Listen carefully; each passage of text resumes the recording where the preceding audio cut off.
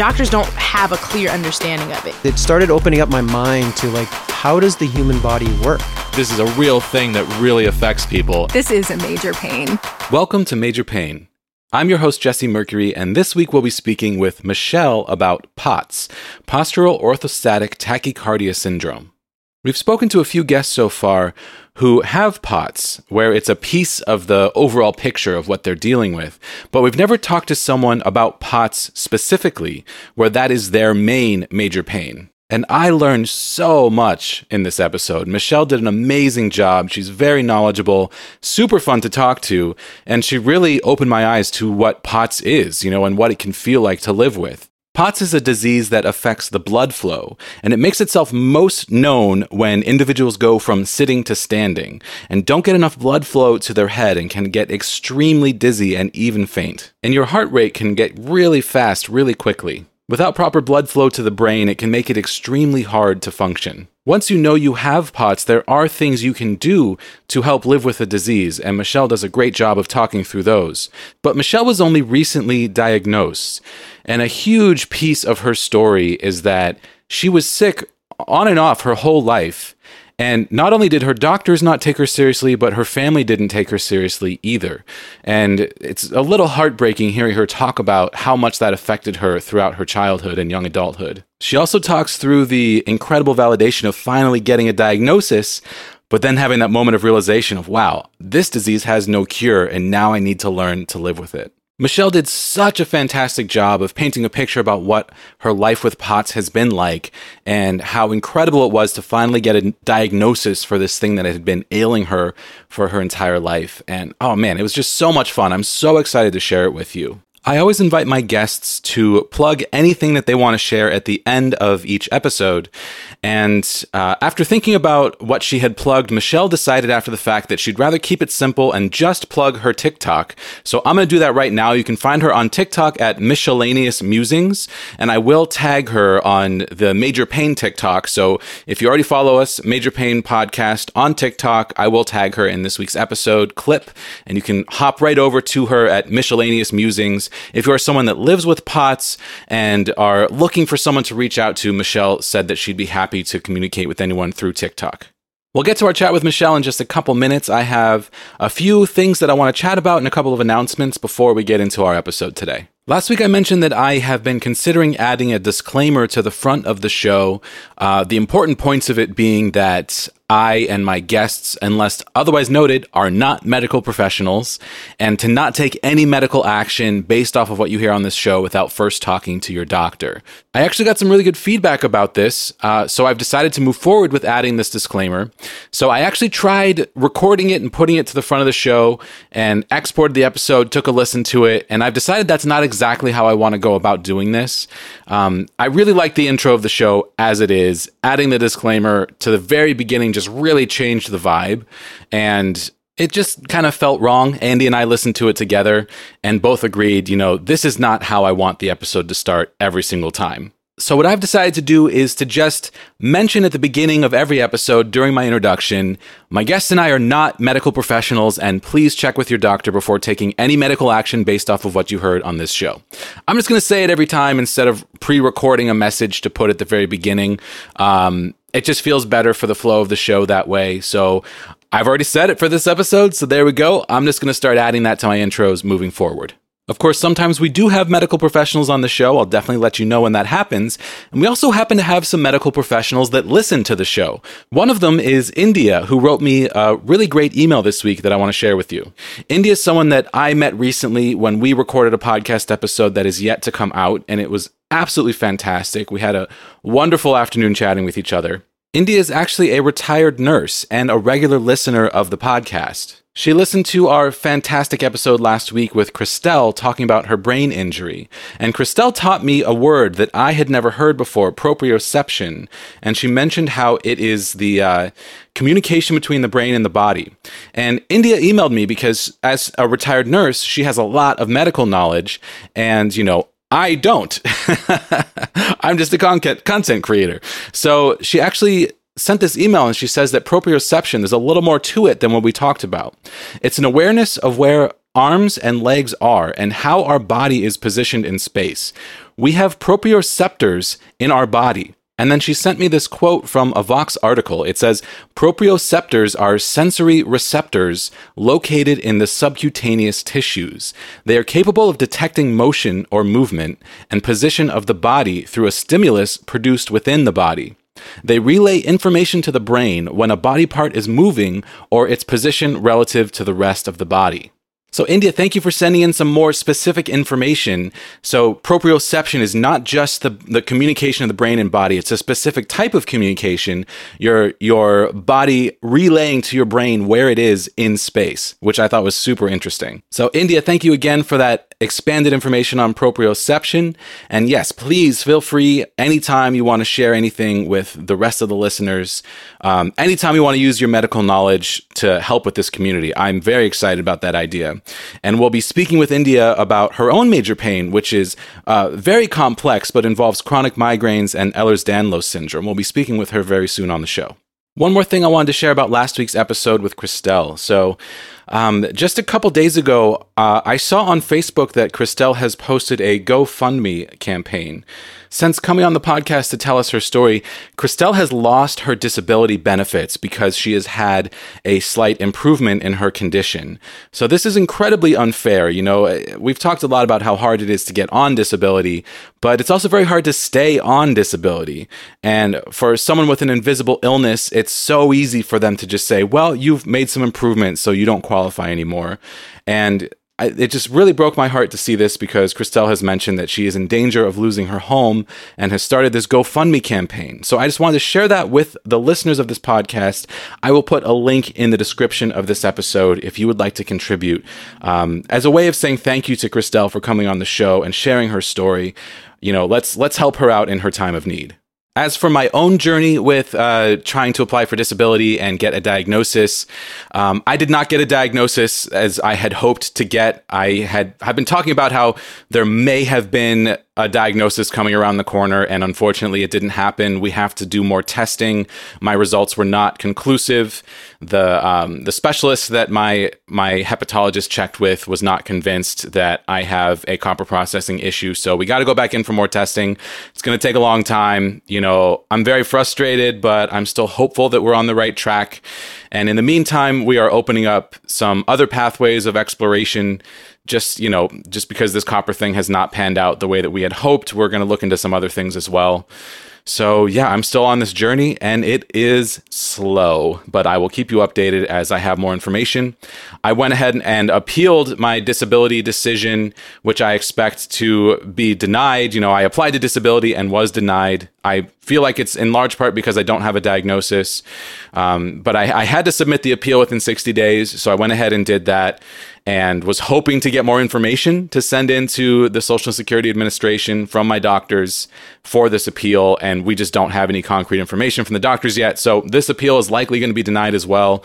And, you know, it's just going to be a really long, slow, excruciating process. I'm probably going to have to get a lawyer at this point, but I kind of need to wait until I get some concrete information from my doctors. So, you know, just back into this holding pattern that I've been in for years. Yeah, I just keep feeling like I have to shoulder this burden, and every time I want to put it down and think I'm going to be able to put it down, I can't. It's like this giant heavy backpack that I keep having to just pick up and readjust and keep carrying. So yeah, so that's what's happening with me. Like I said, I'll keep you updated as I know more. We are now moving into December, so Andy and I sat down last night to record our bonus episode for all of our Patreon supporters to release for December, and we had a super good time. We caught up a little bit, and then we answered our question that we got from Laura in the Patreon about thrifting, because Andy is a massive thrifter. She loves thrift shopping. She's gotten me really into it as well, so we had just a fun time talking about what we love about thrifting. It's a nice half-hour episode that I just released today, actually, for the Patreon community. So if you have not yet joined the Patreon and you would like to listen to our bonus episodes, there are now 2 of them to listen to. You can head to patreon.com/majorpainpodcast. I'm super excited to announce that we have a brand new patron this week. And not just a patron, but a Patreon producer. This is our third Patreon producer. That is the highest tier of support at $25 per month. I'm so excited to welcome Ensign Q to the Patreon Producers Club. So this person wanted to remain anonymous and use a fun name, Ensign Q, because they are a fellow Star Trek nerd.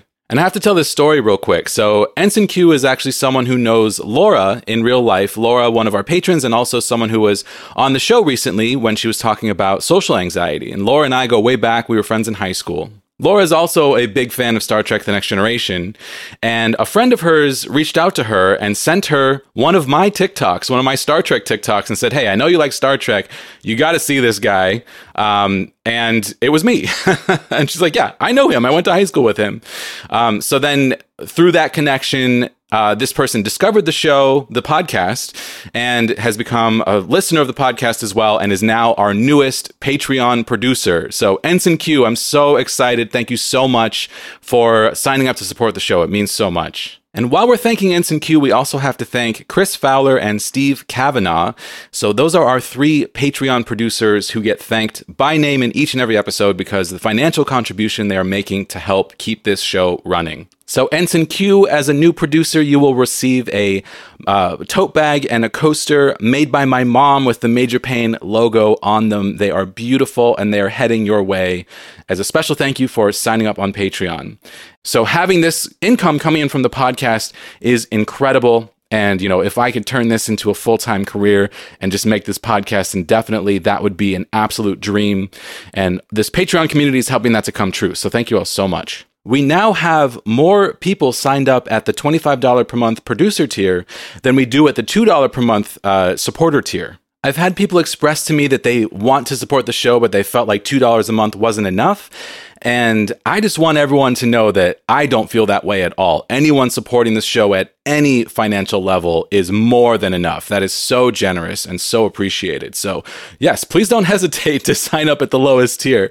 That is still extremely appreciated and does get you access to the bonus episodes and a special on-air thank you. So yes, I just wanted that to be said. And of course, there is also our $7 per month patron tier, our most popular tier, where you get access to the bonus podcasts and you get a special gift of a Major Pain coaster made by my mom in the mail. Stay tuned at the very end of the podcast for our Patreon credits, where all of our $7 patrons and our $25 producers are thanked by name. And this week you will hear Ensign Q's name added to that list. Don't forget to leave this podcast a positive rating and review on Apple Podcasts. That is an extremely helpful way to support the show. And if you'd like to interact with us on social media, we are on Instagram and TikTok at Major Pain Podcast. All right, well, let's jump into our fantastic conversation with Michelle about POTS, Postural Orthostatic Tachycardia Syndrome.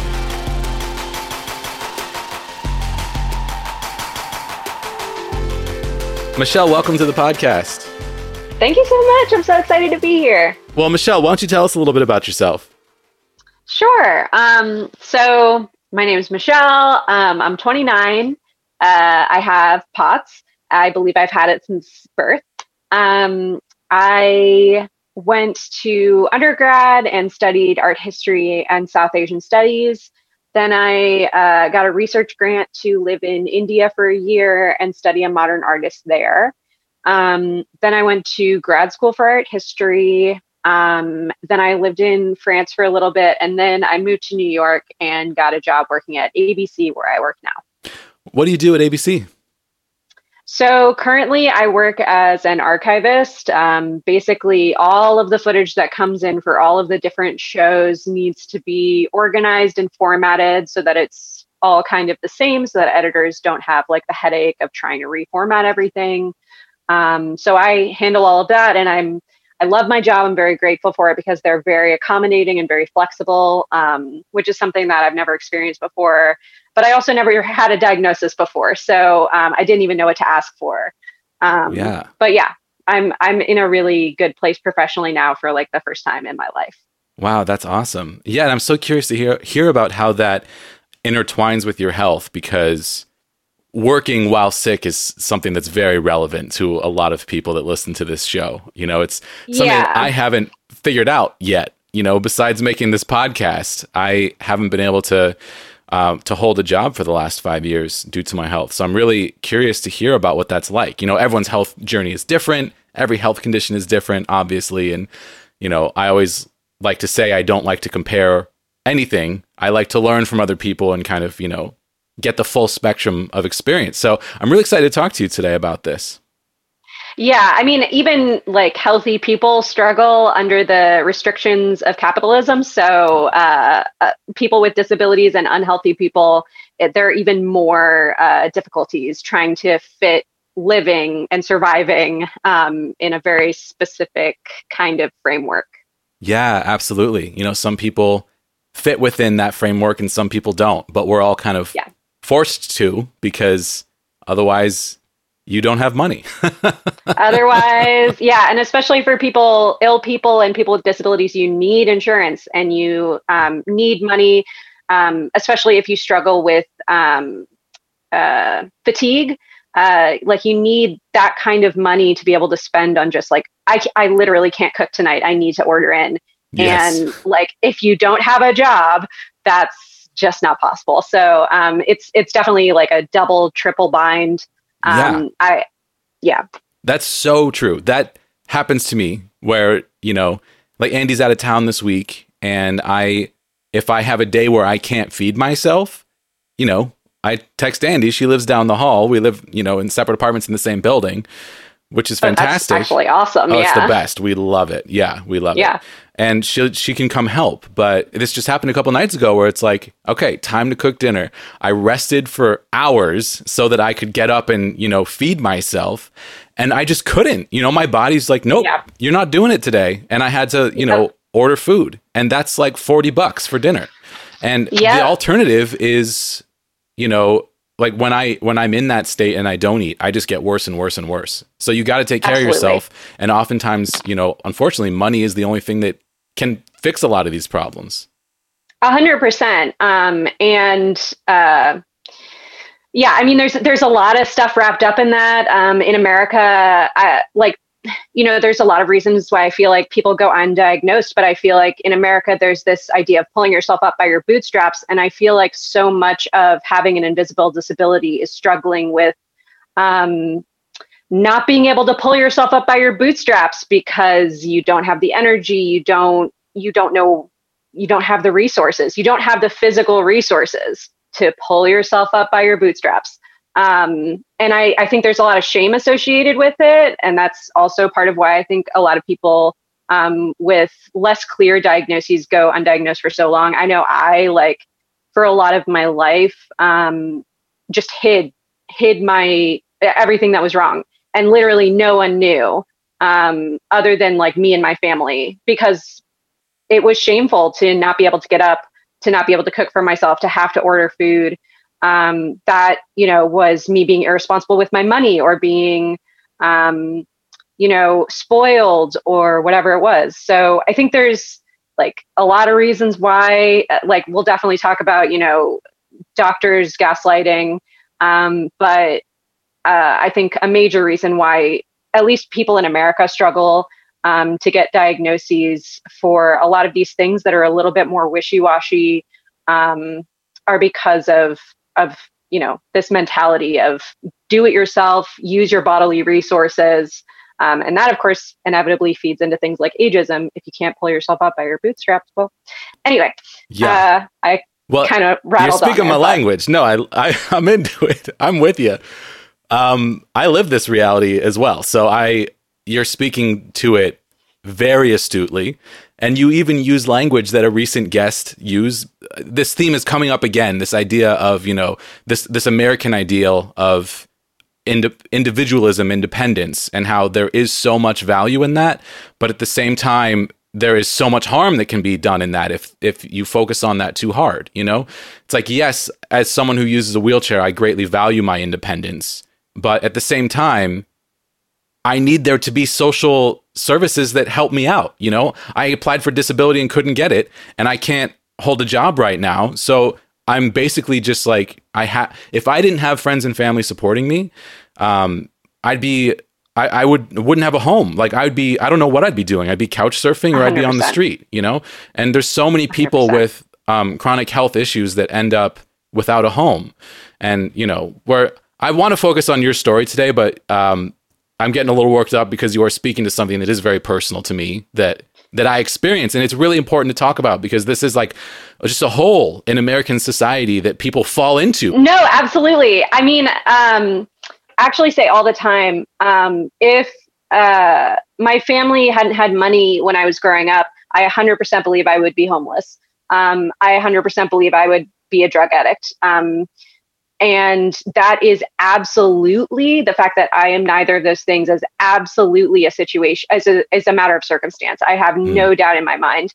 And that's why literally no judgment ever comes from me for any of those situations, because like when you do not have the ability to use your body, or capitalism basically doesn't have the ability to use your body, what are you? Like if you can't make money to spend it, what are you within capitalism? And yeah, without those physical resources, without being able to grind, you know, rise and grind, without being able to do all-nighters, and like we'll talk, I'm sure, about like the fact that my life, like before I got my diagnosis, just kept falling apart, and I had no idea why. It is impossible without money, and like within the system that we currently live in. And like, I know, like I'm a part of, like POTS forums online. No one gets disability. And that's what's so frustrating about like arguments about like public resources on, you know, certain networks, is that like people that actually need it do not get disability. It is nearly impossible. And the frustrating part about it is that it's supposed to be for people who have impairments. So if you have no energy and like, God forbid, you have a mental, like a mental impairment, like if you do not have the resources to like work a job, how are you going to get through this minefield of paperwork and then getting a lawyer? And like, so you don't have a job, you have to get a lawyer to appeal. Like, how are you supposed to do any of these things? It's just not like, it is certainly not as easy as they make it out to be. And people that I know that need it cannot get it. So yeah, absolutely. Yeah. I mean, that just happened to me on my first application. I was denied, and now I have 60 days to appeal, and I haven't even started the process because like it's exhausting. It's overwhelming and exhausting. And just like my functionality is so different day to day. I never know which day I'll be able to do anything. So it's like, is this the day I'm going to appeal for disability? And I'm also still waiting on a potential diagnosis. And if I get a diagnosis, I'm never going to get disability if it's treatable. But then it's also like, you know, the diagnosis that I might get is treatable sometimes. So I might still need disability. And it's just such a headache. And my brain is only functional a couple of hours a day. And I'm like, I can't get this done, you know? Yeah. Yeah. It's I mean, insane. it is, I feel that it's designed specifically to not allow people to get it. And like, I know you were just talking about how like, you never know what kind of day you're going to have. It is impossible.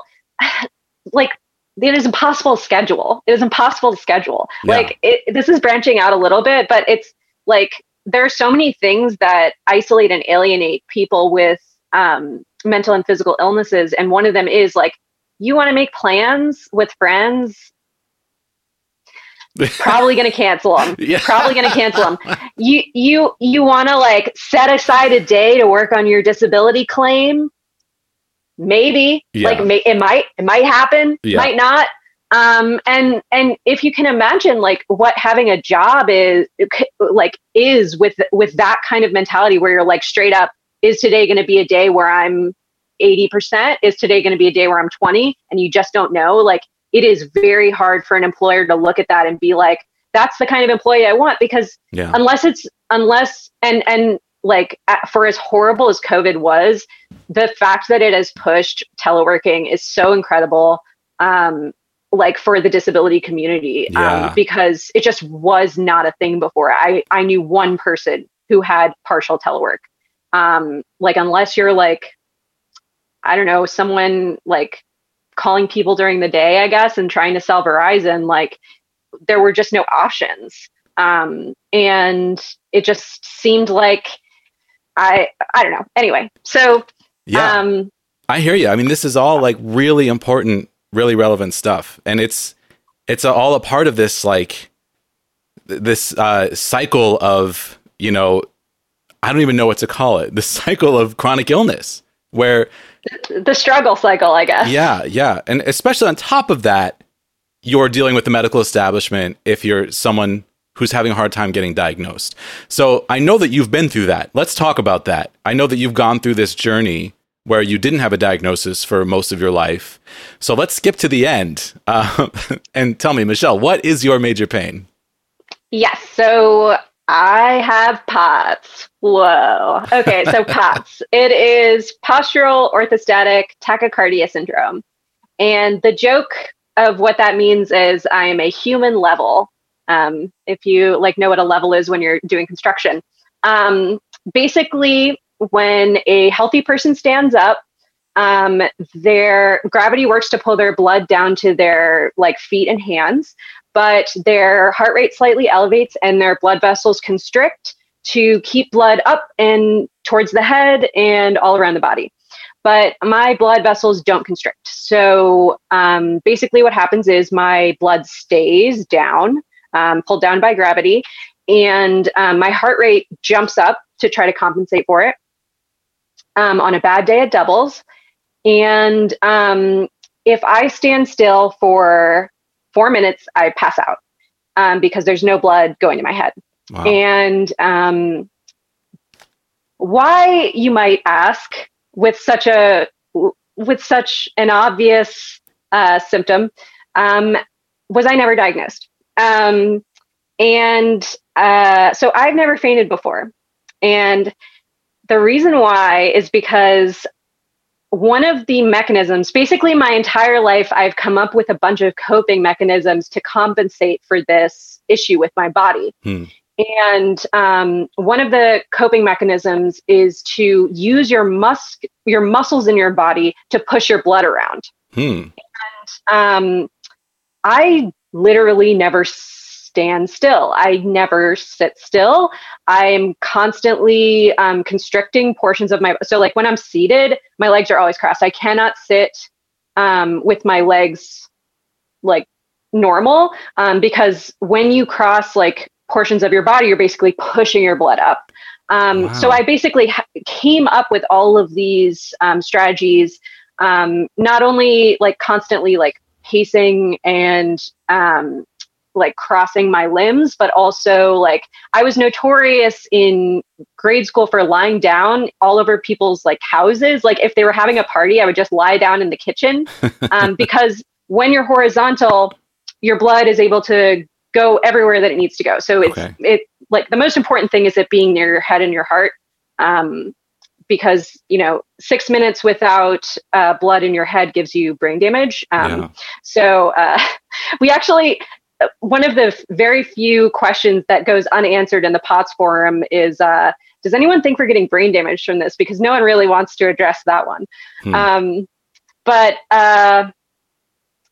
So it causes a multitude of symptoms. It's not just lightheadedness and dizziness most of the time. It's also, it affects your cognition. A lot of people with POTS have focus issues. They have brain fog issues because there's not enough blood flow. It affects digestion because, again, when you eat something, blood immediately rushes to your stomach. But if you're standing upright, it doesn't necessarily do that. So then people often struggle with like all IBS symptoms. You can also get nausea. You can get vomiting. You get migraines. Like it affects every single portion of your body. And the biggest issue, probably other than focus for me, is fatigue, because essentially all the time I'm having like a heart event. And if you can imagine, like, and I was misdiagnosed a few times. If one of the misdiagnoses was anxiety, if you can imagine like the worst panic attack, When my symptoms are at the worst, that is what my body feels like, and my brain's like, that's interesting. Yeah. I wonder what's going on there. Yeah. But yeah, so just like crazy heart rate all the time. And yeah, I can start going into a little bit of my medical journey and also like the realization. Yeah. I do want to get into that. I have a couple questions before we do. Sure. Yeah. How do you diagnose POTS? Yes. So it's actually, okay. So the gold standard for diagnosing it is called the tilt table test. And basically what they do is, because your muscles can kind of act as like pseudo blood circulators, they suspend you on a table so that your muscles are totally inactive. And they start you off at 90 degrees, like parallel with the floor, and then slowly tilt you to be perpendicular with the floor. And the test can last up to a half hour long. And it was so funny because everyone that was giving me the test was like, nothing's going to happen. It's no big deal. Like, just a formality. And my heart rate doubled in less than 4 minutes. So, okay. So the tilt table, like, they're looking for your heart rate to rise as you get more perpendicular. So the exact way to diagnose it is if your heart rate increases by more than 30 beats per minute when you stand up. Okay. Wow. Interesting. Yeah. This is so interesting to me because we've talked to a couple people on the show that have POTS as a comorbidity with another condition. And we've never just really focused on POTS. And it's something that I had like a vague understanding of it. This is filling in a lot of the gaps for me. So this is awesome. You obviously have researched. I mean, if you're anything like me, searching my whole life for a diagnosis, I read a lot about the things that I'm diagnosed with, because I'm like looking to kind of explain my own story. I'm like, it's like you are the author of your own story, but you are missing a huge piece of the information about yourself as a character. So you like go back and try to figure out yourself by learning about the disease itself. And I can tell that you've done that. 100%, because, and we'll talk about this a little bit more, but basically like my whole life, I had this idea of why I was the way that I was. I was fat. I was lazy. I was just, not a good person. I just couldn't get my stuff together. And I'm not sure if I'm allowed to curse on here. Go for it. Okay, I couldn't get my shit together, and it was my fault, and I couldn't figure out why. And then when I figured this out, and I like 4 things had to happen for me to like be like, oh my God, that's definitely what it is. I had to entirely reframe my entire life because and it was so freeing for me to get that diagnosis, because all of the things that I had been blaming myself for my whole life, suddenly I was like, oh, that's literally a disability that no one, like that very few people experience. And this isn't just something like, it is not these things are not normal, and it's not something that other people can overcome and I can't. And it's not about willpower, and it's about none of those things. It's literally like my blood vessels don't close and my heart freaks out, and that's it. And like, wow, I'm free of this like emotional burden. Oh my God. Yes. Yeah. So like I'm still waiting on this test result. I finally have had the test done, but now I can't get in touch with my doctor. And I was taking a shower the other day, and it's just like, it's so hard to stand. And I'm just like, showers are tough. People oh yeah.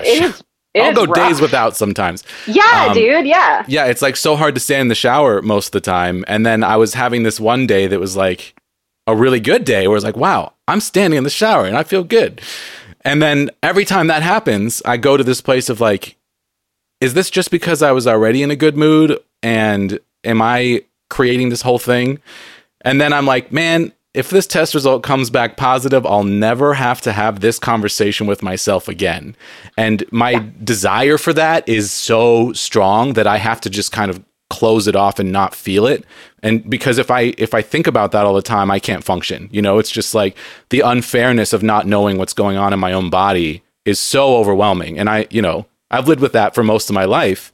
on and off in severity. Like I've had these long periods in between where it was, I was functionally pretty normal. Manageable. Yeah. And then I'll like flare up and I'll have these long periods where I'm stuck at home.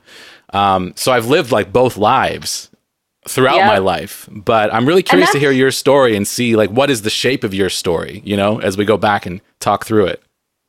Yeah. And I mean, that's also one of the things that is so isolating because people don't believe you. Right. Because you have those good periods and you can put yourself together for a time and then you disappear and you are unreliable and selfish and like any number of things. Yeah. And it's just, as soon as, and I so understand that because as soon as you have a name to it, people are like, oh, Michelle can't come because of this. Right. And it's not because she isn't a flaky friend. It is because she has a disability and does not have the energy and physically cannot and wishes she could be like, there's having that explanation. I truly, and it sucks that it is this way, that people don't have that, well, like who knows what's going on with her attitude. But, like I have so many stories. I lived with someone for a short period and they said that they lost all respect for me after living with me because I was so good at hiding my bad days and only showing my good days that they were like, oh yeah, all you do all day is just lie around. And I was like, yep, I don't know. Yeah. Well, you got to recharge your body so you can mask publicly. Exactly. Yeah. And like when I got diagnosed, my partner initially did not understand why I was so happy. He was like, you got a disability diagnosis. Why are you so happy? And I was like, you don't get it. Like every moment of my life, like has been a struggle and I have thought it was my fault. Right. And everyone has told me it was my fault. Right. And it is no longer my fault. And I am free. It never was. It never was your fault. And you have the definition of an invisible illness. And, this is something that I will never feel like I'm done talking about, is that when, people that live with these invisible illnesses and talk about it all the time and it affects their lives all the time, are just ignored. It's like, well, you went to the doctor and they said you were fine, so you're just lazy. And it's like, how many doctors have I been to before we finally found evidence of something wrong? When I was 36, we finally found some blood results off. And I've been misdiagnosed with so many things. Like I'd been diagnosed with fibromyalgia, with Lyme disease, with conversion disorder. I know I have at least 5 and I'm forgetting others, but it's like, until you find a test result, it doesn't exist, which is backwards. It's so backwards. Yes. I literally want to frame my tilt table test because it is the proof. It is like the proof that I'm not a piece of shit, like it is literally it. And I didn't tell my family about my diagnosis until I got the tilt table test because part of the reason why this hasn't happened until I turned 29 is because not only have doctors gaslighted me my whole life, but also my family. And so I was like, they won't believe me unless I have a doctor say it's true. So I waited until I had that and I screenshotted it and sent it to them. They were like, okay. Yeah, it's so upsetting because like every doctor has a different opinion. And so many of these diagnoses of invisible illness end up being diagnoses of exclusion and are clinical diagnoses where it's like, I'm going to poke you in a couple places and say that you have fibromyalgia. That's what happened to me. And yeah, it's so frustrating because I've talked to like dozens of doctors and almost all of them say you don't have fibromyalgia, but there was that one that said that I did, 7 whatever years ago. So yeah, when you're presenting this information to the people around you, they see it through their filter of reality and decide what's true in your body and ignore everything else as well. Not just your doctors doing that, but your family and your friends doing that. And when you don't have a concrete diagnosis, when you tell me I have POTS, I believe you because you say it with authority, because you have the test result and you now know it throughout your body. Like it lines up with your experience and you now live in that reality. And when you don't have that, when you tell someone that you have something else, like who knows if they're even going to listen to you. So yeah, I mean, how do you navigate that world? It's infuriating. You just, like, for me, I just learned to hide it for so long, and that caused a lot of damage for me. Yes. It meant that I spent a lot more time alone and isolated than I needed to. And starting this podcast has completely changed my perspective on this, because it's like, yeah, we're all living alone and silently, and we're all, living like isolated right next to each other. We're all like right next to each other, but we're all completely alone in this thing. When you can just like, if we talk about it, if we open up, then you connect with other people who experience it. Because it is common to be gaslit by doctors, to go undiagnosed for a really long time. If you have anything that is at all hard to diagnose, it's more likely than not that you're going to have to see dozens of doctors over the course of years to find answers. Yep. And if you're poor or living in a rural area, how's that going to happen? Right. Totally. And of course, there's all these like societal biases that come on top of that, which we could talk about for days. But let's go back to the beginning of your story. So how young were you when you first started noticing these symptoms? So the reason why, I think that I can't remember a time where I did not have symptoms. Yeah. And so either it was from birth or something about POTS, which is why actually a lot of people are getting it post-COVID. It often comes after a severe viral illness. Oh, wow. So a lot of these COVID, so a lot of these COVID long haulers are getting POTS because, which is actually exciting because it means more research will happen, which is very cool. Yeah. So it often occurs after, like, also after pregnancy or after giving birth. Like if there's like a severe medical thing that happens, you can often, which is why POTS is so often a comorbidity. It can often onset. Gotcha. So I, at the age of 4, so either I was born with it or it onset at the age of 4, which was my first like conscious experience of dealing with doctors. I got a leg infection, toxic synovitis in my leg. And we went to the emergency room because I couldn't walk. And the first emergency room that we went to, the doctor said that I was faking it. The second emergency room that we went to, the doctor said that I had bad gas. And then the third emergency room that we went to, they admitted me for 2 weeks. And so I had to get that sorted out. But that's like my first introduction, obviously, other than getting born, into the medical world. A child that can't walk. Okay, you had a leg infection that they thought was gas. They just didn't believe me. Okay, yeah. That I was in so much pain that I couldn't walk. They didn't see anything physically wrong with me, and so they said I was either faking it or had gas. Second one said I had gas, and then the third one it admitted me, and I was in the hospital for 2 weeks. That's incredibly annoying. So obviously we don't know too much about POTS. There's research that needs to be done. Is there evidence that you can be born with POTS, or do we just not know? Yes. So there is, basically it can either like onset after like a severe medical event, or you can have a genetic predisposition to it. Okay. And after like I sent my results to my dad and had a conversation with him because we don't talk very often, he was like, oh, my dad is 65. He was like, that's interesting. And I was, so he probably also has it. POTS. Yes. And for men, it seems to present a little bit less intense than for women, because they think because men have more in like, musculature.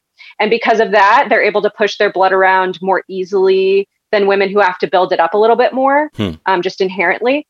But that's just like a theory. Again, like most of the people that are known to be affected are young women, which is probably why it's so under-researched. And so, so that was my first introduction.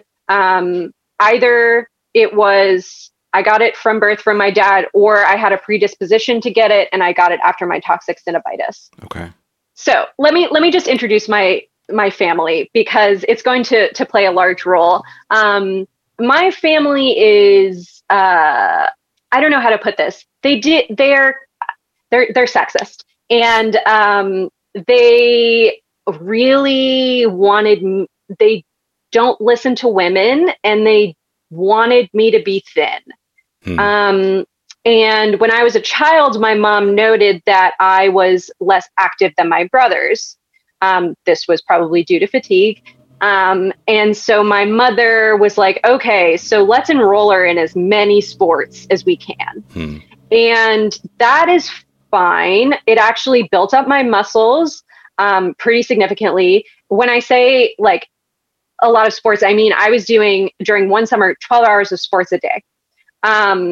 And so I was a very muscular little child and pretty asymptomatic at that point. I still remember always lying down, being frequently dizzy, struggling with like sitting. Like I went to a very strict private school where they would constantly be telling me to uncross my legs, and I could not focus and didn't understand why. And so I was a little bit symptomatic, but it wasn't severe until I went to high school and started like having an actual schedule and couldn't be in sports 24/7. And when that happened, I started getting much more severe symptoms. Oftentimes with POTS, depression is common. That happened to me. Also, symptoms can be intensified by hormonal shifts. So like when I, hit puberty, symptoms got significantly worse. And I started having really bad flare-ups. And there was a year in high school where I threw up literally every day. And I could not, I had to lie down on the floors in classes. And I couldn't sleep. I had to like sit, like kind of like be at a 45-degree angle because I had so much stomach pain. And at this time, so I guess I wanted to talk a little bit about how like doctors are invalidating and doctors do gaslight you. But I think something that doctors don't take into account is when a child is coming from a home where they don't have advocates, like their parents are not their advocate. Yeah. I'm trying to find a way to put this. Like a child that has been like, I remember very vividly as a child telling my mom that I always had back pain. And she said to me as a young, fit child, everyone has back pain. So literally like with every single symptom in my household, it was either because I was fat or everyone had it. And I was not like, I was not that overweight. Like I'm not anyway, they have a very specific, my mom weighs like 105 pounds. So they have like a very specific idea of like what a woman should look like and, how a woman should be. And so when you go to the doctor and your parent is not your advocate and you've been told your whole life that whatever you're experiencing isn't that bad and everyone experiences it. I don't know how to say it. Like I would say it's bad. And in order to get a doctor to take you seriously to begin with, you need to be like, it's terrible. Like every day is a living hell. Like I wake up and I can't function and it's horrible. And then they're like, are you seeking drugs? Right. And it's like, there's no in between. There's no in between. Like for someone who is born with something or has struggled with something their whole life, what is the baseline? There is no baseline for what comfortable, no pain, no symptoms are. So you have a baseline. Your baseline is, in comparison to other people, I can't function, but maybe that's just me. I don't know. And then, yeah, if everyone's like doubting you your whole life, when you present this information to the doctor, you are afraid of him doubting you or he or she doubting you as a child. Yeah. So then you also kind of, that fear is present in what you are saying. And doctors almost always interpret that as fabrication, you know? Right. Yeah. And like, I know my mom isn't going to back me up. Like, and like, I remember going to the doctor when I was 15, like before this whole year of throwing up started. And I was like, I'm really struggling with focus issues. And she was like, well, did you have bad grades when you were in grade school?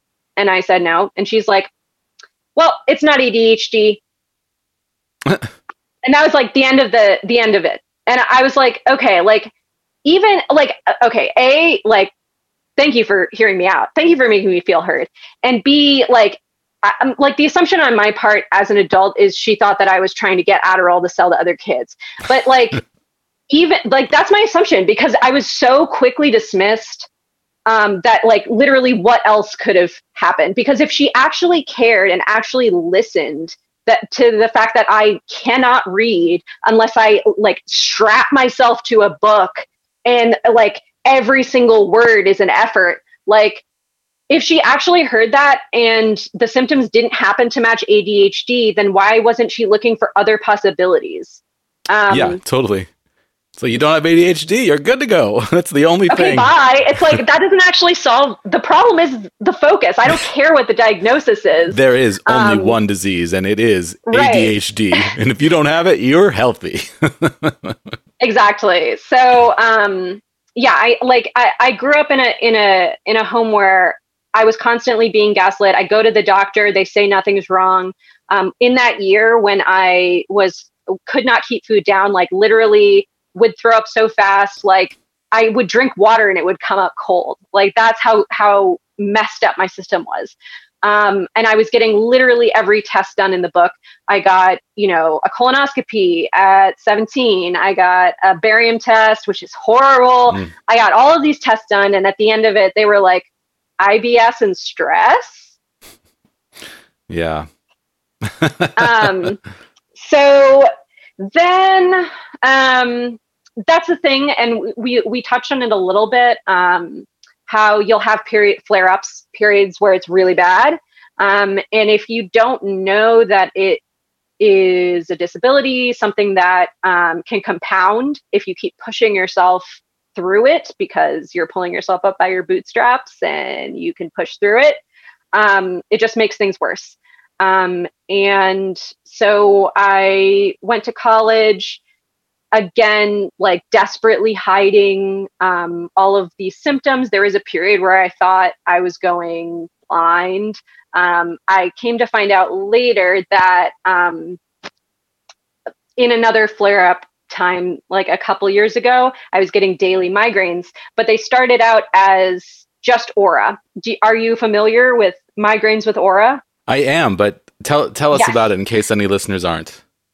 So migraines are sometimes accompanied with something called aura, which is it can present differently in different people, but it's essentially like you can't see out of portions of your eye. And sometimes aura can present without any pain. So suddenly you're just having vision problems, like you just can't see. And then it goes away and then it comes back and goes away and comes back. So when that happened, I was like, my retinas are definitely detaching. And I went to the eye doctor. They were like, your retinas are fine. I got an MRI. They were like, nothing's wrong with your brain. It is weird that you're getting daily migraines, but nothing's wrong with your brain. But that's what it is. It's migraines. It's not your eyes. So, and there can be all sorts of visual disturbances, right? Like I have this like flashing white light in the far left corner of my left eye that we still don't know what it is. I've had it since my early 20s. And when I first got it, they thought it was migraine aura. And they thought that my headaches were migraine related, but I have just a constant pain on the right side of my head that I've had for over a decade. And I finally asked the doctor, That's horrible. I'm like, do migraines do that? And they're like, no. I said, then why do you keep telling me this is a migraine? Yeah. Anyway, sorry. Migraine aura, like some people see it as like kind of lightning or static. Yeah. For me, it was kind of like, I I don't know, just grayness, kind of like a big floaters. I just like couldn't see out of portions of my eye and would have to lie down. Yeah. And so all of these things are happening. I got my first diagnosis at 21 of bipolar because I was experiencing depression, and then my sleep issues, my heart racing, my like staying up late and having good periods was manic. So that was the initial diagnosis. Oh, wow. Then added on to that. So, and I actually started taking at the time Lexapro. Wow. Yes. Which actually, funnily enough, antidepressants can help POTS. So that's why I thought it was working. Yeah. Really interestingly. Anyway, so that was the first diagnosis, and I was like, great, it's solved. I just have a mental health issue.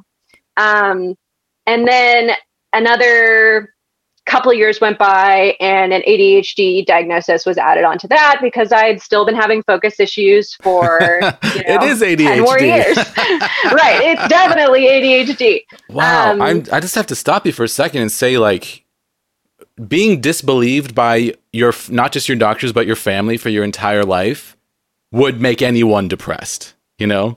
And then this is a really interesting misread of your symptom picture, because we're talking about clinical diagnoses. This is a doctor saying, oh, well, the fact that you are sometimes good and sometimes not is a manic state. That's a really interesting conclusion to jump to.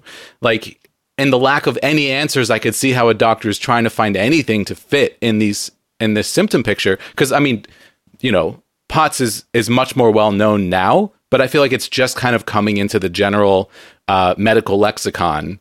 You know, there's a lot of diseases that are kind of making their debut recently. 100%. So POTS was actually named as a diagnosis in 1991, which was the year I was born. Wow. So okay. It's pretty recent. Pretty new. Yeah.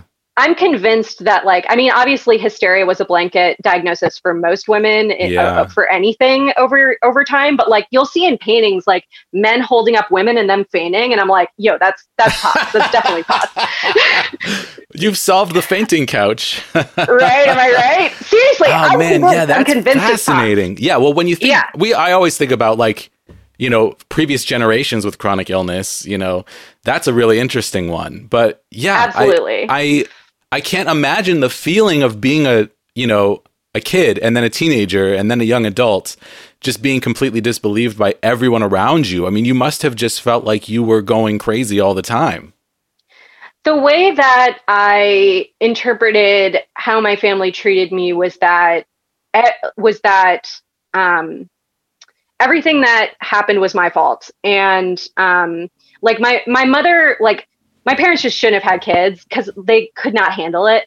But like my mother, like, any symptom, any problem that I had was a burden and for her, and not an opportunity to make things better for me. So and if I brought anything up, it was an opportunity for ridicule. Like, for example, I actually wet the bed pretty late as a child. It's actually a common symptom for children with focus issues. And like, I remember very vividly as a child, like, talking about it and my dad just laughing at me. And like, this is like it's so hard to describe, especially now, because they just don't believe it happened. They're just like, that stuff never happened. And I'm like, it definitely happened. Wow. It 100% happened. It's maddening. It is maddening. And like, it's so funny because my parents managed to be the most overbearing, neglectful combination. Like, it's almost impossible to be that overbearing yet neglectful. But like when I was very young, I remember my brother walking up to me and saying, "Why are you always lying down? You look sick." And like, he was like 13, and like, my parents never ever made that observation. Wow. So he's more observant than your doctors, apparently. more observant, but still in an accusatory and Right. degrading way. Absolutely. Yeah. Like so- being sick is not the fault of the patient. No, but unless you, yeah. But he's a kid and he also sucks. But I'm laughing, but I'm really sorry to hear that you didn't have that support, and it makes me so grateful for my family. Like when I was growing up, and I had a big flare up in high school, and my parents took me seriously. They took me to a lot of doctors, and doctors weren't able to figure me out. And my parents continued to take me seriously. And that is incredible. So thank you, Mom and Dad. I appreciate you. Yeah. Yeah. Yeah. I mean, it's, my parents, it's so hard to describe them without, 15 hours of a therapy session. But what they desired most is for everything to look okay to other people. And for that to happen, lie of prosperity. Exactly. Like the lie of my child is successful and absolutely healthy and thin and a normal girl. And this is, I'm going to have 3 children that are lawyers and we're all going to make all this money. Just like having these accomplishments and having everything swept under the rug was so crucial for them. And yeah, like there was just nothing that even to this day, like when other people are hanging out with me and my parents, they're like, it is shocking the amount of times that they just don't listen to the things that you're saying. And I'm like, yeah, they just don't listen to me. And I'm not a dumb or like, I'm not a person who doesn't know what they're talking about. Like I generally know what I'm talking about. They, for some reason, don't take me seriously, probably because I'm just constantly calling them out on their shit. It's just the way that it is. It's so tough because there are some people that you can just never change their behavior.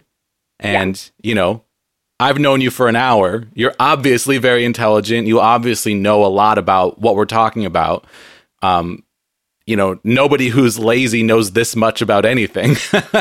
So you're obviously not a lazy person, Yeah. And it's also like, what I really like, I will never call my child lazy because what ultimately does lazy mean? What does lazy mean for a child? Because children aren't lazy.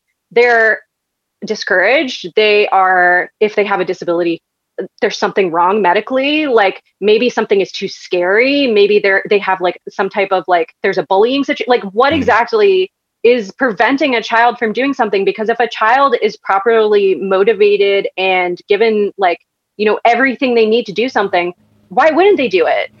I don't understand what lazy means for a child.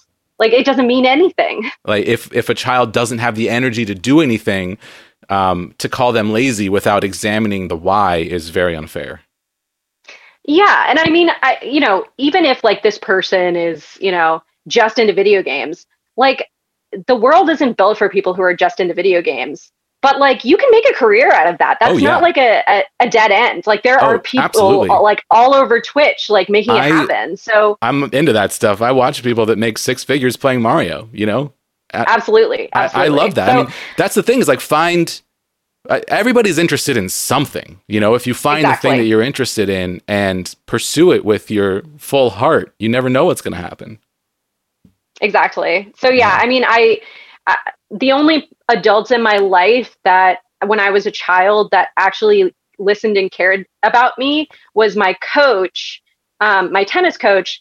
But that of course was wrapped up with my physical performance, which again caused a lot of problems. So pretty much everyone just calling me lazy my whole life was so internalized that I literally ignored most of my physical symptoms, for 29 years because I was like, oh, that's just me being lazy, like 100%. Like me, like standing up and feeling dizzy. Oh, I haven't eaten today. That's my fault. Low blood sugar. Like just like all of these explanations away that had been ingrained in me since childhood. So when I went to a psychiatrist and was like, here are my mental symptoms. I can absolutely understand them only with that information being like, okay, it's bipolar. But yeah, fascinating diagnosis. Yeah. A few years later, ADHD. A few years after that, anxiety added on. And then recently, I was able to figure it out by myself, of course. Because, the thing that's interesting about POTS is that I have gotten a healthy, a wonderful bill of health, like most of my life, except for those like few year periods where I was just like incredibly ill. And like they take your blood pressure and your heart rate every time you go to the doctor. Mm-hmm. They never take it when you're standing up. Mm-hmm. And it would be such an easy thing to add to like it just literally 2 seconds, because that's the poor man's tilt table test is basically you just taking a heart monitor and standing up. That's it. You just blew my mind. That's it. That's all it takes. That's it. Add that in. That's it. Why are we doing that? I lived with a person training to be a physician's assistant, and she did an exam on me in our home as an assignment, and and she knew like everything that was going on with me, the fact that I was always in bed, like mostly like bedridden. She saw everything. She lived with me, and she did not see it. So, wow. But yes, so that's why we're doing this today. Spread awareness. Spread awareness. Absolutely. Because everybody who just heard you say that can ask their doctor, hey, do you mind taking my blood pressure when I stand up and see if it changes? Yes. What doctor's going to say no to that? Absolutely. And you can even get a heart rate monitor on Amazon for $20. Wow. And all you have to do is lie down like fully on a bed or a couch for 10 minutes to get everything like down, and then stand up and don't fidget, cross your legs or cross your arms and see what happens. Wow. And if your heart rate goes up more than 30 beats, you have a diagnosis, friend. Wow. That's crazy. Because something I worry about with myself and with the listenership of this show is a little bit of I'm a little bit of a hypochondriac because I don't have a diagnosis. Yeah, totally. Just worrying about so many times I'm talking to somebody about their disease and thinking to myself, do I have that? And this is one that you can test yourself, people. I know. It's stupid how easy it is to test for, because it doesn't even cost the doctor any money. Like literally they have the heart rate monitor on you. Stand up, see what happens. It is, the POTS is more common than lupus. It's more common than Parkinson's. So where is the awareness? Because unless you go to a very specific kind of cardiologist, you're not going to get a diagnosis. It's not going to happen. I love that. That's like one of those little gems that, that makes this show so exciting to do, is because there's just so much information out there that is not common knowledge, that is simple and easy and effective. And let's just share it by sharing it ourselves, because the medical establishment is not there for us in these moments. No. And on the one hand, it is obscene that it's that easy. On the other hand, it's dang, if I had gotten a Fitbit when they were popular, I would have figured this out. I could have done this when I was 5 years old, and it wouldn't have been. I know. Instead of telling me that I was making up my leg pain, instead of telling me that it was beans and that I was farty, you could have tested my heart rate when I was 4 years old. I know. Yeah, that's tough. But the thing that I think about a lot in that scenario is, have you heard of the show Alone? Mm-mm. So they leave people in the woods by themselves with camera gear indefinitely, and they just have to survive and film themselves doing it. And the person who's there the longest wins. I've been getting into it recently. My sister recommended it. It's actually really compelling television. And at the end of season 2, the winner had this quote that just really shook me, which was something along the lines of, suffering is temporary, and when the suffering ends, the lessons you learn from it are permanent. And that really blew my mind, because applying that to our situation is really powerful, because yes, you didn't get this diagnosis when you deserved it at 4, but you got it now. And the lessons that you learned along the way, all the people that didn't believe you, all the gaslighting that you experienced, all of this stuff with your family, it shaped who you were. And the fact that you had all of these things kind of punching you in the face over and over and over and over, and the fact that you developed all of these coping mechanisms and survived that, and you are now, you know, you're like living life, you're doing your thing, you have a cool job, you know, you're a cool person. Like, those are the things that matter the most. And you did that on your own without help because everyone refused to help you. And now you have a diagnosis, and everything that you learned along the way that has shaped your perspective is always going to be a part of you. Yeah. I mean, people ask me all the time, like, if your family is like this messed up, like, how are you the way that you are? And it honestly, I feel it was one, I believe that I was born a woman, and it was two, I believe that I was born with this condition because I was forced to have empathy from the beginning. Whereas like my brothers are just like white dudes. So like they're white lawyers, like, and men. They so did like it. They've literally, Your mom must they've be never, there is no like, they have literally no reason to ever question their positions, their beliefs, because they've already won. They've won capitalism. They are in the prime position to have all of the power. So why on earth would they be like, maybe I'm wrong? Like, yeah. they don't need to. And I think just constantly being like, wow, like I constantly feel terrible.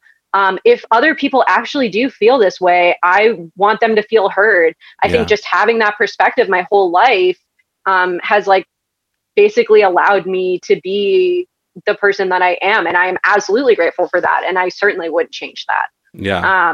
But maybe a little earlier. Right. I you know, always before, whenever anyone asks, like, would you ever go back and change anything? Now I'm like, I would just like whisper pots, you know, and just like a whisper from beyond like pots. And it's funny because like, it's also just like, you know, pots and pans, but you know, wow. just a little hint. This is a sci-fi movie waiting to happen. There's an do you watch Star Trek? I do, yes. There's an episode of Next Generation where they're in a time loop and Data, they can send one word back to himself through the time loop. And it's so interesting because it's like, what word do you choose? But you have that answer, you know? I have it. But at the same time, there's no way. Like literally the diagnosis began at 1991. Yeah. So like, there's no way I would get it. Right. You'd be like, pots? But what does that mean? I know. You time traveled, you gave me one word and it was this? I don't even understand. Yeah. Crazy. It's just so weird how things happen, you know? It's just weird to be alive and to exist and to continue to exist. And then other things happen. You're like, wow, that was weird. That's what life is these days. I know. It's literally, you know, whenever anything bad happens, I'm like, life is a river that I'm watching go by because there, like, you know, if someone passes away, like if something terrible happens, if something good happens, it's all just like, I can control what I can control. But other than that, like, it's just happening. Yeah, totally. Okay. So you diagnosed yourself. Were you just doing research and you came across POTS and thought that it fit? Talk me through this process. So here's what happened because I'm not a doctor and I don't have, you know, all of the language for what my symptoms are, what I'm feeling in my body, what is happening. And so I believe that these 4 things had to happen for me to come up with my diagnosis. And here's what happened. I started watching a certain YouTuber. I got a few tattoos in a row. I had a personal realization and I got a cold. Wow. So let me explain further. So before I even like began considering, because like POTS was like a eureka moment. Before I even began considering it, I had started watching a YouTuber named Jessica Kellgren-Bozard. Have you ever heard of her? Mm-mm. She is incredible. She is a disabled YouTuber, which is like, it's like incredible to see, so exciting. Of course, there are disabled creators, but she was like the first person that, because I had been watching more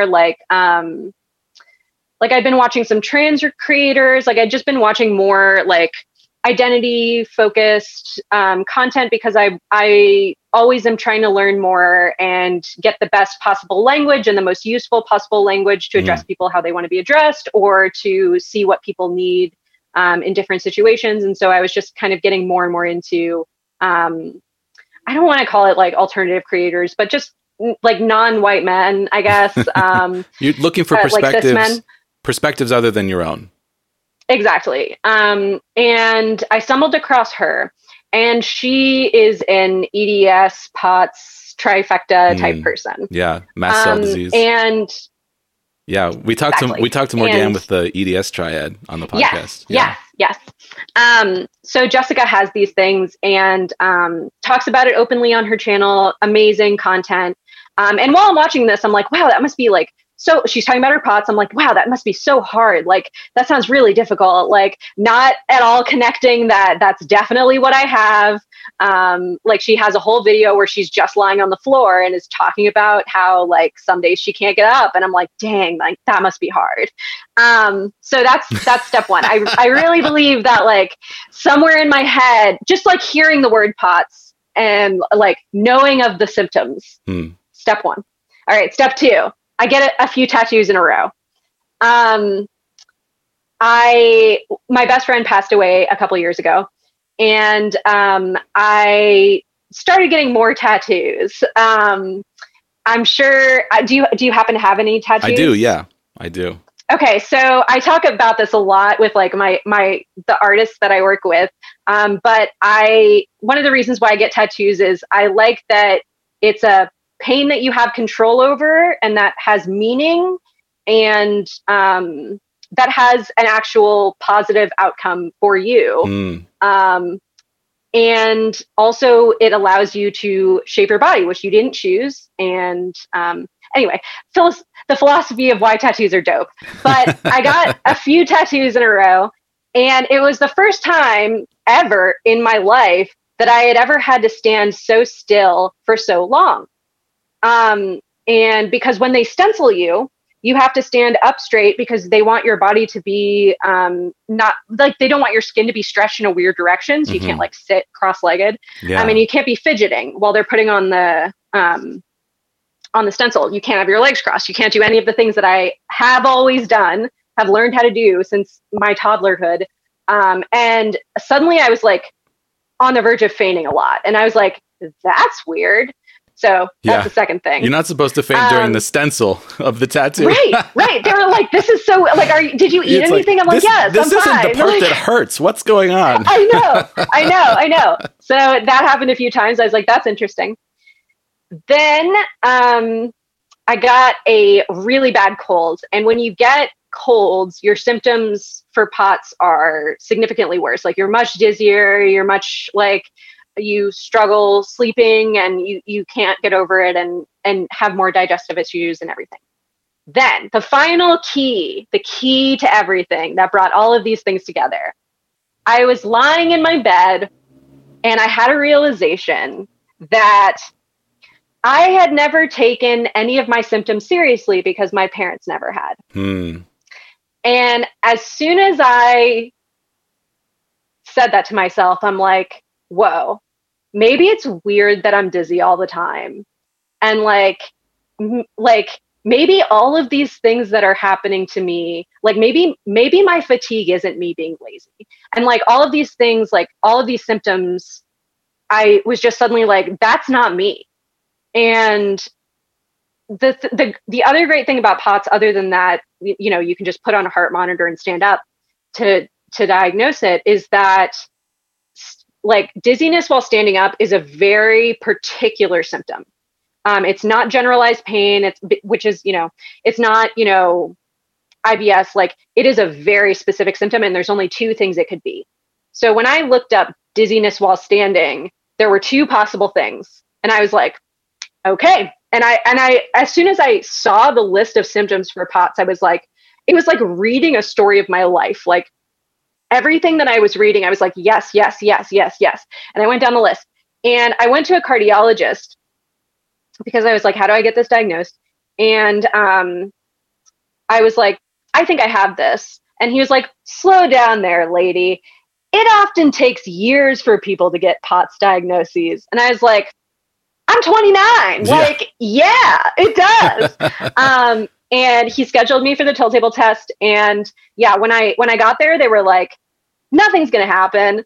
And the dude that like put me on the table was like in shock, like in true shock. And that was the thing that happened. Like, as soon as I went to the cardiologist and stood up with my heart monitor on, the nurse immediately was like, that's not supposed to happen. Yeah. Like, you can be nervous at a doctor's office, but your heart rate is not supposed to go that high. Like that is abnormal. And it was like the first time that anyone had ever been like, whoa, like there is something serious going on here, because there was literal evidence. There was evidence. There was finally evidence that something was there, that something was happening. And yeah, as soon as the tilt table test that usually takes 30 minutes ended in 4.5, because my heart rate doubled, and I was given a diagnosis on the table. Wow. What did you feel in that moment? I already knew. I knew as soon as I read the list. I was like, that's it.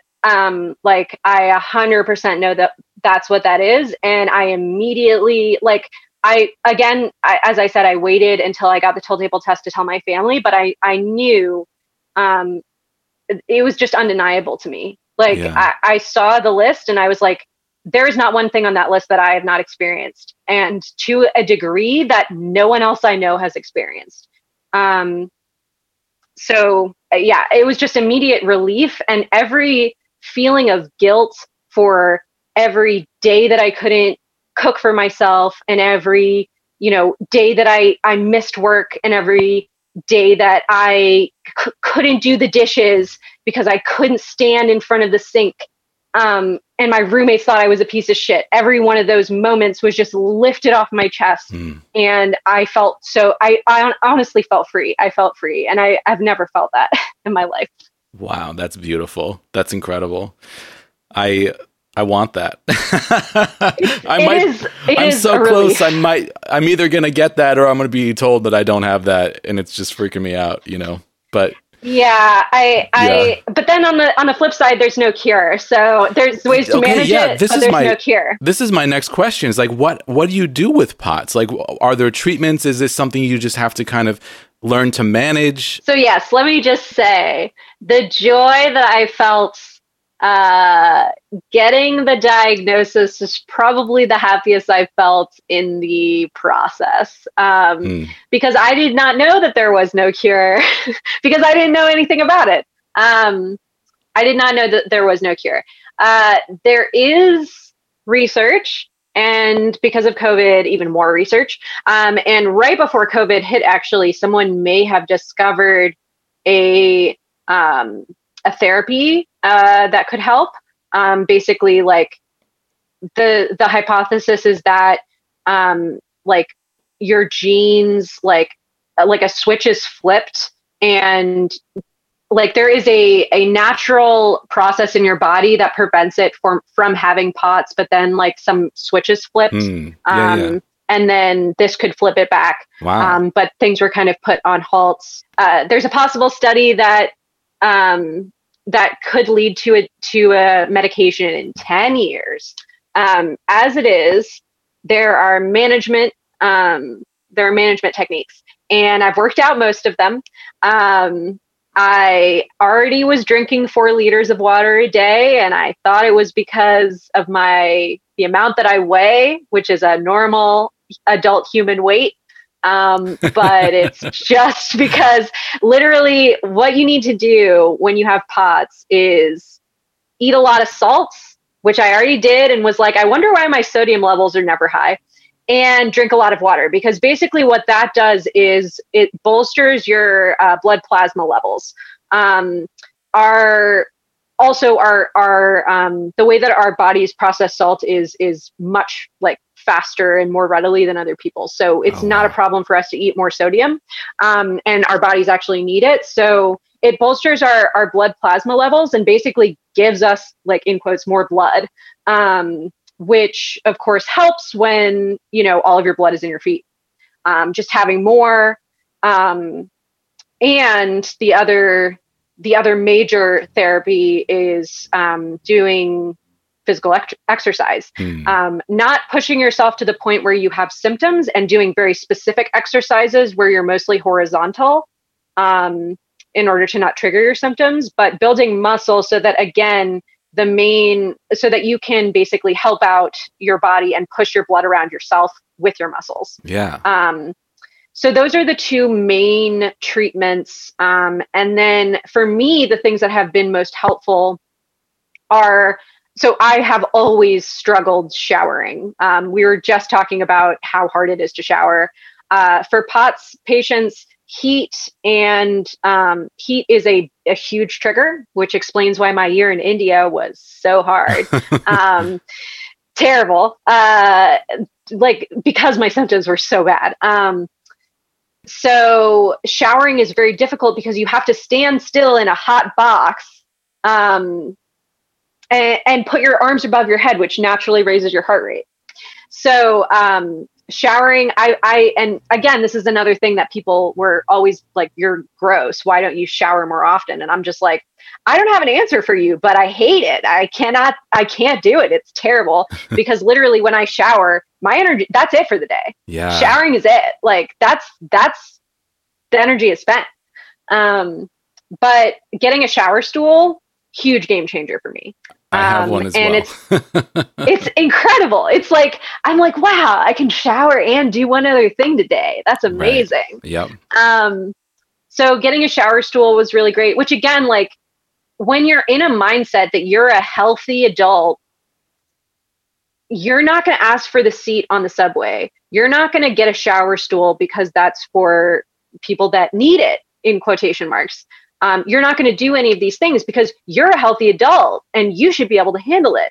But it's like these small things like that, you know, are seriously affecting you, then like snowball and affect the amount of time that you're actually good, and like the amount of time that you can actually utilize, and, you know, use for things like hanging out with friends. Like if you're constantly like, so not only the shower stool, but I also have a like bar stool that I got for the kitchen for like cooking and cleaning. I do that as well. Yeah, love it. I love my kitchen bar stool. And I also, I don't know if you have this one. I guess because you use a wheelchair, you might not need it, but there's a portable stool that I carry around. Oh. It's like, I have this little like kaleidoscope stool, and it's like this wide, and it weighs less than 5 pounds. And I carry it with me like whenever I know I'm going to be on the subway and I don't know if there's going to be a seat, especially because I have an invisible disability. I never want to have to explain myself to a stranger. And you know what I mean? Yeah. And like, it's like a double-edged sword. You can present as able-bodied, but you'll have to explain yourself if someone questions you. So, there are pros and cons, but yeah, I can always have a seat on the subway. I can have a seat when I'm waiting in line at the grocery store. Like all of these things like add up to me being able to be functional. When those what seem like little things, are so huge. Yeah. For someone who, for their whole life was just like, I guess I can only shower once every 2 weeks. I guess that's just the way it is. Yeah. I mean, you're learning your body, you're learning your limits, and you're extending your limits by giving your body breaks. And it makes perfect sense, you know? And with so much chronic illness, some light exercise can be so beneficial, but it's really tricky because first of all, it can be either really painful or really exacerbate your symptoms at first. And, my brain I'm starting to lose I'm losing it. It's okay. It's okay. I mean, I know like everyone in the POTS community, when, you know, basically it's like, hey, people with extreme fatigue, the cure is exercise. Right. Like it is the most daunting thing because for so much of our life, upright exercise has been very traumatic. At least for me, that was the case. and like knowing how exhausted you are on a daily basis, trying to make the mental leap of doing more work now while I'm so exhausted I can barely get up will mean that later on I'll be able to barely get up is so it's so hard. Like for someone who doesn't have a disability, it's like, imagine the longest day at work and it like everything went wrong. You stepped in a puddle, like a pigeon shit on your head, and like you haven't eaten yet during the day, and like everything went wrong in the day, and you're just sitting down for bed, and that's like how we wake up. Yeah. And so trying to be enthusiastic about a plan that literally requires your physical effort is one of the most daunting things that you can ask. Yeah. Honestly, because for us, energy is currency. It's like the most precious currency that we have. And you have to spend energy to make energy. Yes. And for like you're like, oh my God, I have an hour's worth of energy. Why can't I do what I want in this 1 hour that I have? Why can't I do something nice for me when I'm not trapped in my bed? Why can't I go to the museum or do whatever? Why do I have to like, LOL, go to a museum? Okay. Why can't I watch TV? Because I want to. Like, why can't I do that? And it's like, if you have that 1 hour of energy, it's so crucial to like use it wisely, but it's just so hard when energy is your most precious currency. Yeah. It's a balancing act that's incredibly difficult. It's like a tight wire that you're trying to walk down. And the problem is that, you know, your body like needs motion to generate some energy, and your body in particular needs motion to get that blood moving. But the motion, you only have like a limited window of being able to do anything. So you have to choose the right thing to do, because different things will exhaust you differently. You know, like having an awkward social encounter for an hour is more exhausting than some light exercise. You know, there are emotional strains that can be really difficult energy-wise as well. Because I really do feel like our pool of energy includes emotional energy. You know, your physical 100%. Energy and your emotional energy, I think, are all kind of interconnected. So yeah, for me, like getting a wheelchair was this aha moment where it's like, finally I can do something. You know, like finally I can like go out and go for a roll and get some exercise, move my arms, get my body moving, not using my legs, which have been, you know, a lot of my body pain. And like recently, a lot of just like burning pain has been in my legs. So the more I stand, the more pain I'm in. Yeah. So get off my feet, where I also have just like constant pain on my right foot, get into the wheelchair and I can do stuff. I can get some exercise. It just picked up everything in my life and kind of lifted it all up a level. And I don't even know what I have, but when I was diagnosed with fibromyalgia, light exercise was the treatment regimen. And I had years where that worked really well for me. And like going for light jogs. Oh, I miss that so much. I love light jogs, or just biking to work and finding things that were fun, playing some racquetball. But if you go too far, if you go too hard, you hit a wall, and it can be really, really, really hard to get over that wall, or to go through that wall if you have to. You can absolutely trip yourself up and get back into flare up because you exercised so easily. It's really, really difficult to walk this fine line. So for anyone listening, like getting down on the floor, doing some stretching, doing some light weights or something, find something safe and easy and very, very, very light, and don't push yourself, but do something, if you can. Yes. And absolutely. I have found that like, the thing that also is very frustrating is that for able-bodied people, the narrative when you hit that wall is keep pushing. Right. And when you think you're able-bodied and you're not, you do it and cause a bunch of flare-ups and cause your life to fall apart again. And that's the case for everything. Like, that's why like grad school went so terribly for me, because I pushed every Like I pushed my anxiety limit. I pushed my sleep deprivation limit. I pushed everything. And I was bedridden. I'm convinced I almost died. Like I don't have evidence because I went to a heart doctor and they said I was fine. Yeah. But I'm convinced I almost died. So and we talked about this at the beginning of the podcast, like every narrative in America is pushed through the pain. And for us, that is not it's not going to solve it. It's not going to solve it. It's going to make it worse. And that cannot be, I feel that shouldn't be the approach anyway. Like if there's pain, maybe stop. I don't know. Yeah. Honor the pain. Your body is telling you something. And just because you don't speak body and know what your body's saying doesn't mean that what your body's saying isn't important. Absolutely. What are the exercises that work for you? Yeah. So, because of like my childhood, I actually like have a pretty big bank of various exercises and know what will work for me and be the least symptomatic. So, what I do is, planks, horizontal. I do like side planks and like front planks. I can't do push-ups anymore because, I have carpal tunnel in both wrists, but, I do planks. And then I do crunches, I do leg lifts. And again, this is all like, let's be clear.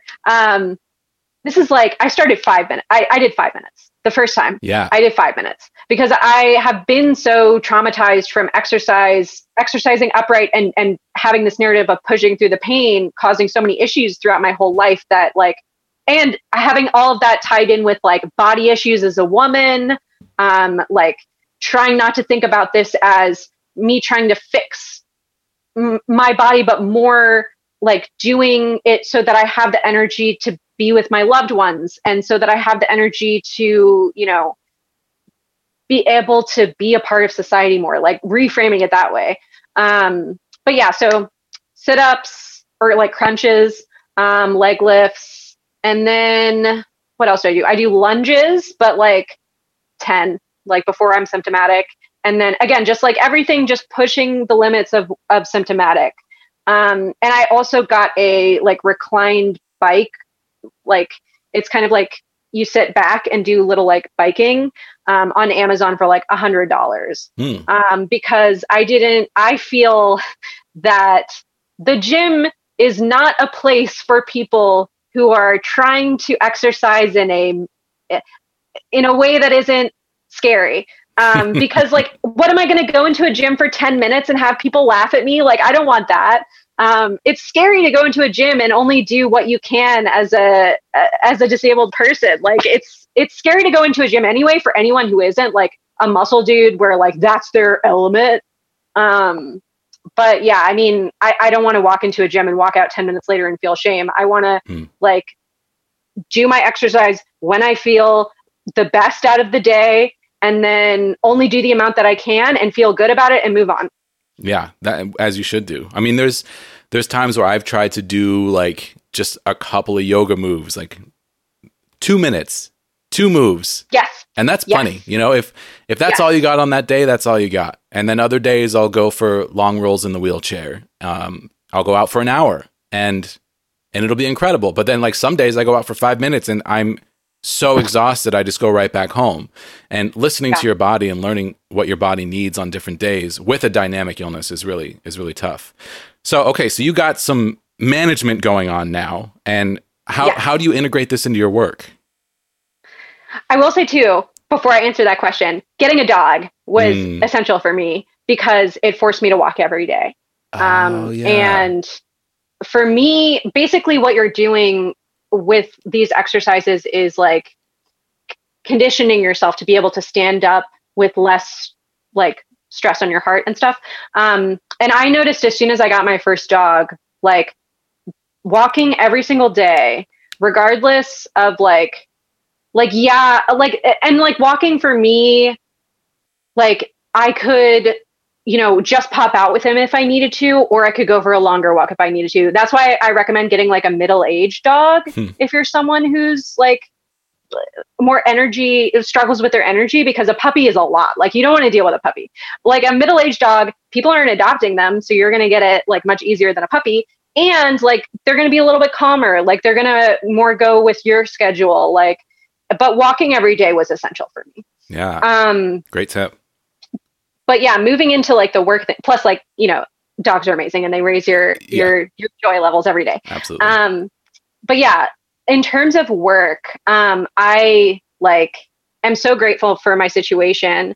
And it's funny. I was unemployed for like 2 years, and got this job right after I got diagnosed. And I was like I could not, I mean, like, I don't believe in God. It's fine if you do. I don't believe in God personally, but like what happened in those 2 years was I was able to spend almost every day on the phone with my best friend before she passed away. And I was able to figure out my diagnosis before I was forced to work before I was forced back into like the workforce. Yeah. And like, those two things would not have happened. I don't think those two things would have happened. And I don't think I would be set up as well in my job with my accommodations. Like if I had gotten the job earlier or whatever, like the timing was just like unbelievable. And I like, of course, during those 2 years was like, I hate my life and I'm a piece of shit. And why can't I get a job and all this stuff? But like looking back, I'm like, lucky. But yeah, I mean, before I got this job, like I've kind of alluded to it, but every time I would kind of get myself situated, things would fall apart because I was trying to do the 9-to-5 thing, which does not work for us. And I was like, because you have to stick to such a strict schedule and be there in person, I would just exacerbate. I would literally, every single moment that I wasn't at work, I would sleep. I would be sleeping. There was not like, I alluded to it a little bit, but in grad school, like I lost my mind and was bedridden and like would not excuse this, but I couldn't shit more than like once a week. Like my symptoms were unbelievably bad. And I was like, it's just depression. But yeah, I'm so lucky to have the job that I have now because I had my diagnosis and I applied without saying that I was disabled because people with disabilities get discriminated against.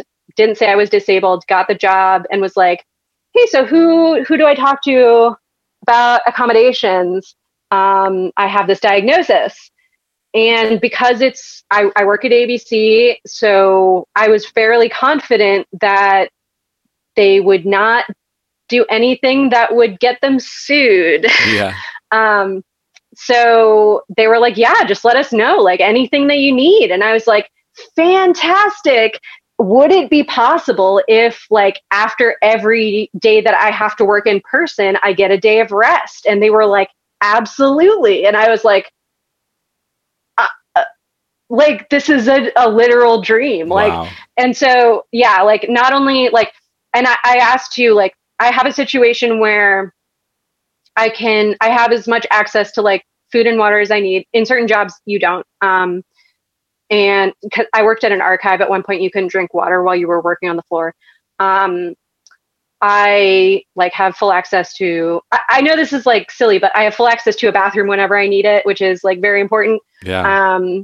Which also isn't always the case. I can sit down for as long as I need. They let me keep a yoga mat at work so that if I need to lie down and get more blood to my head, I can, if I'm like feeling faint. And let me tell you, for like people with short energy, the fact that I can have a day off for every day that I have on is a game changer. Like it changed my life. It changed my life. I was like, wow, I can actually work a job. Like, because before, honestly, the reason that I went into academia was like, I know I can't do a 9-to-5 job. What are jobs that I can do that aren't that? Like that still have like a structure because I also knew I couldn't,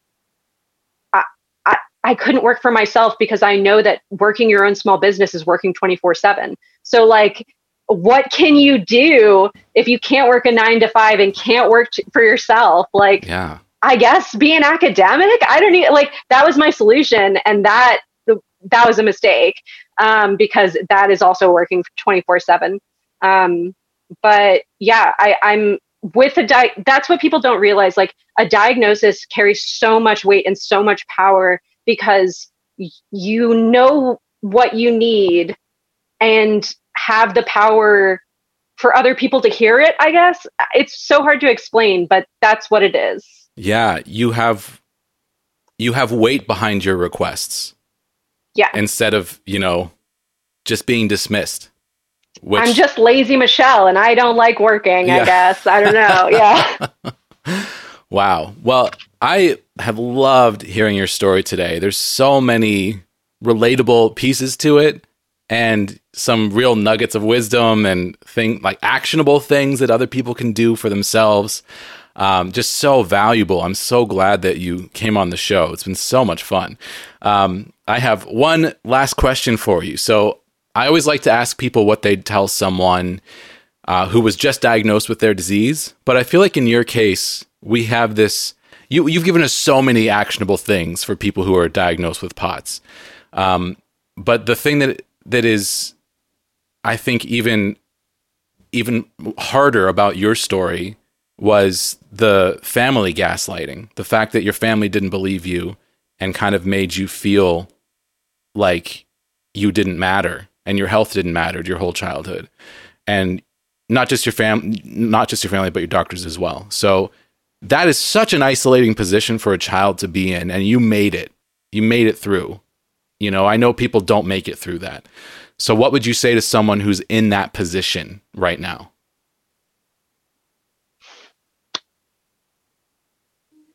It is like, I can't describe how hard it is for a child. If you're a kid in a situation and you know something is wrong, just trust yourself. And I guess trust yourself, but it's like so hard to say that because it took me 30 years to trust myself because I had grown up in that situation. Yeah. So it's just so hard. What I want is for the parents to listen. Yeah. What I want is for parents to believe, because a child is the most vulnerable, is in the most vulnerable position, and they have no advocate but you as a parent. And if you take that away, they have nothing. And like, no one believes a child. So believe your child, like, because children just have no power. Yeah. I've asked you an impossible question, and that is as good of an answer as any.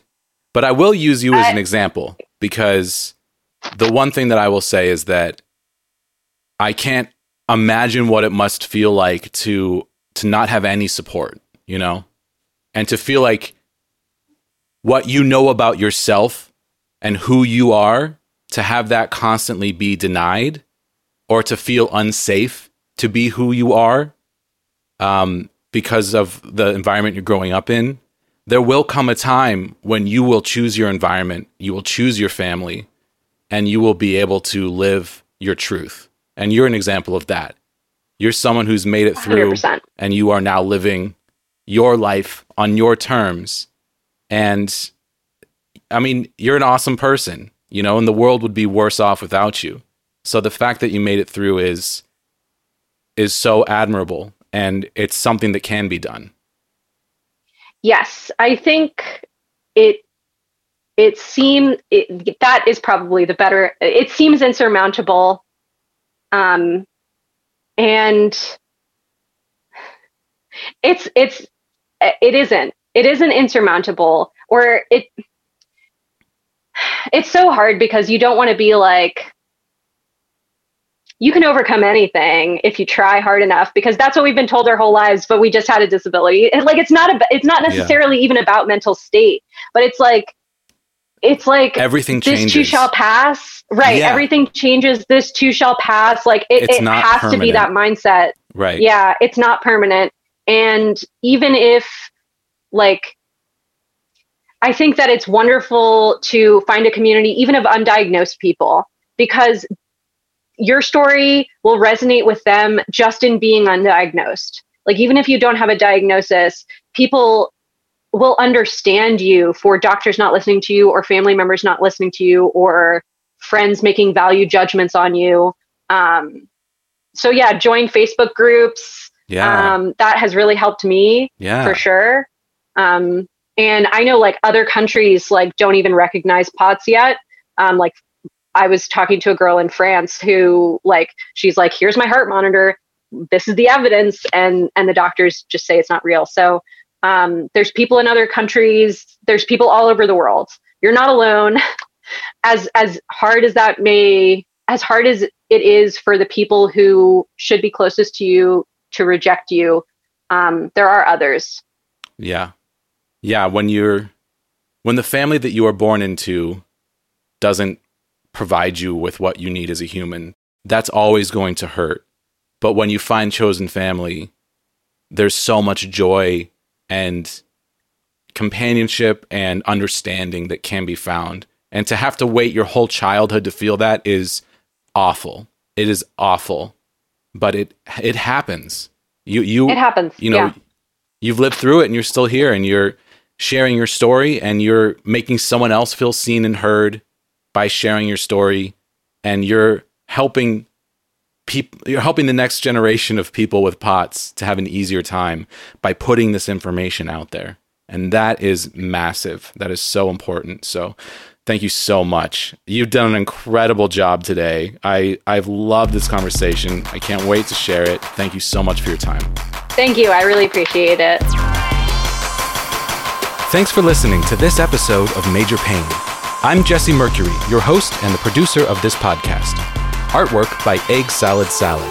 Our theme music is the song Time Machine from my sci-fi synth-pop album, available at jessemmercury.bandcamp.com. Send your thoughts or questions to our email address, majorpainpodcast@gmail.com. You can also use that address to find us on PayPal. Tips are greatly appreciated.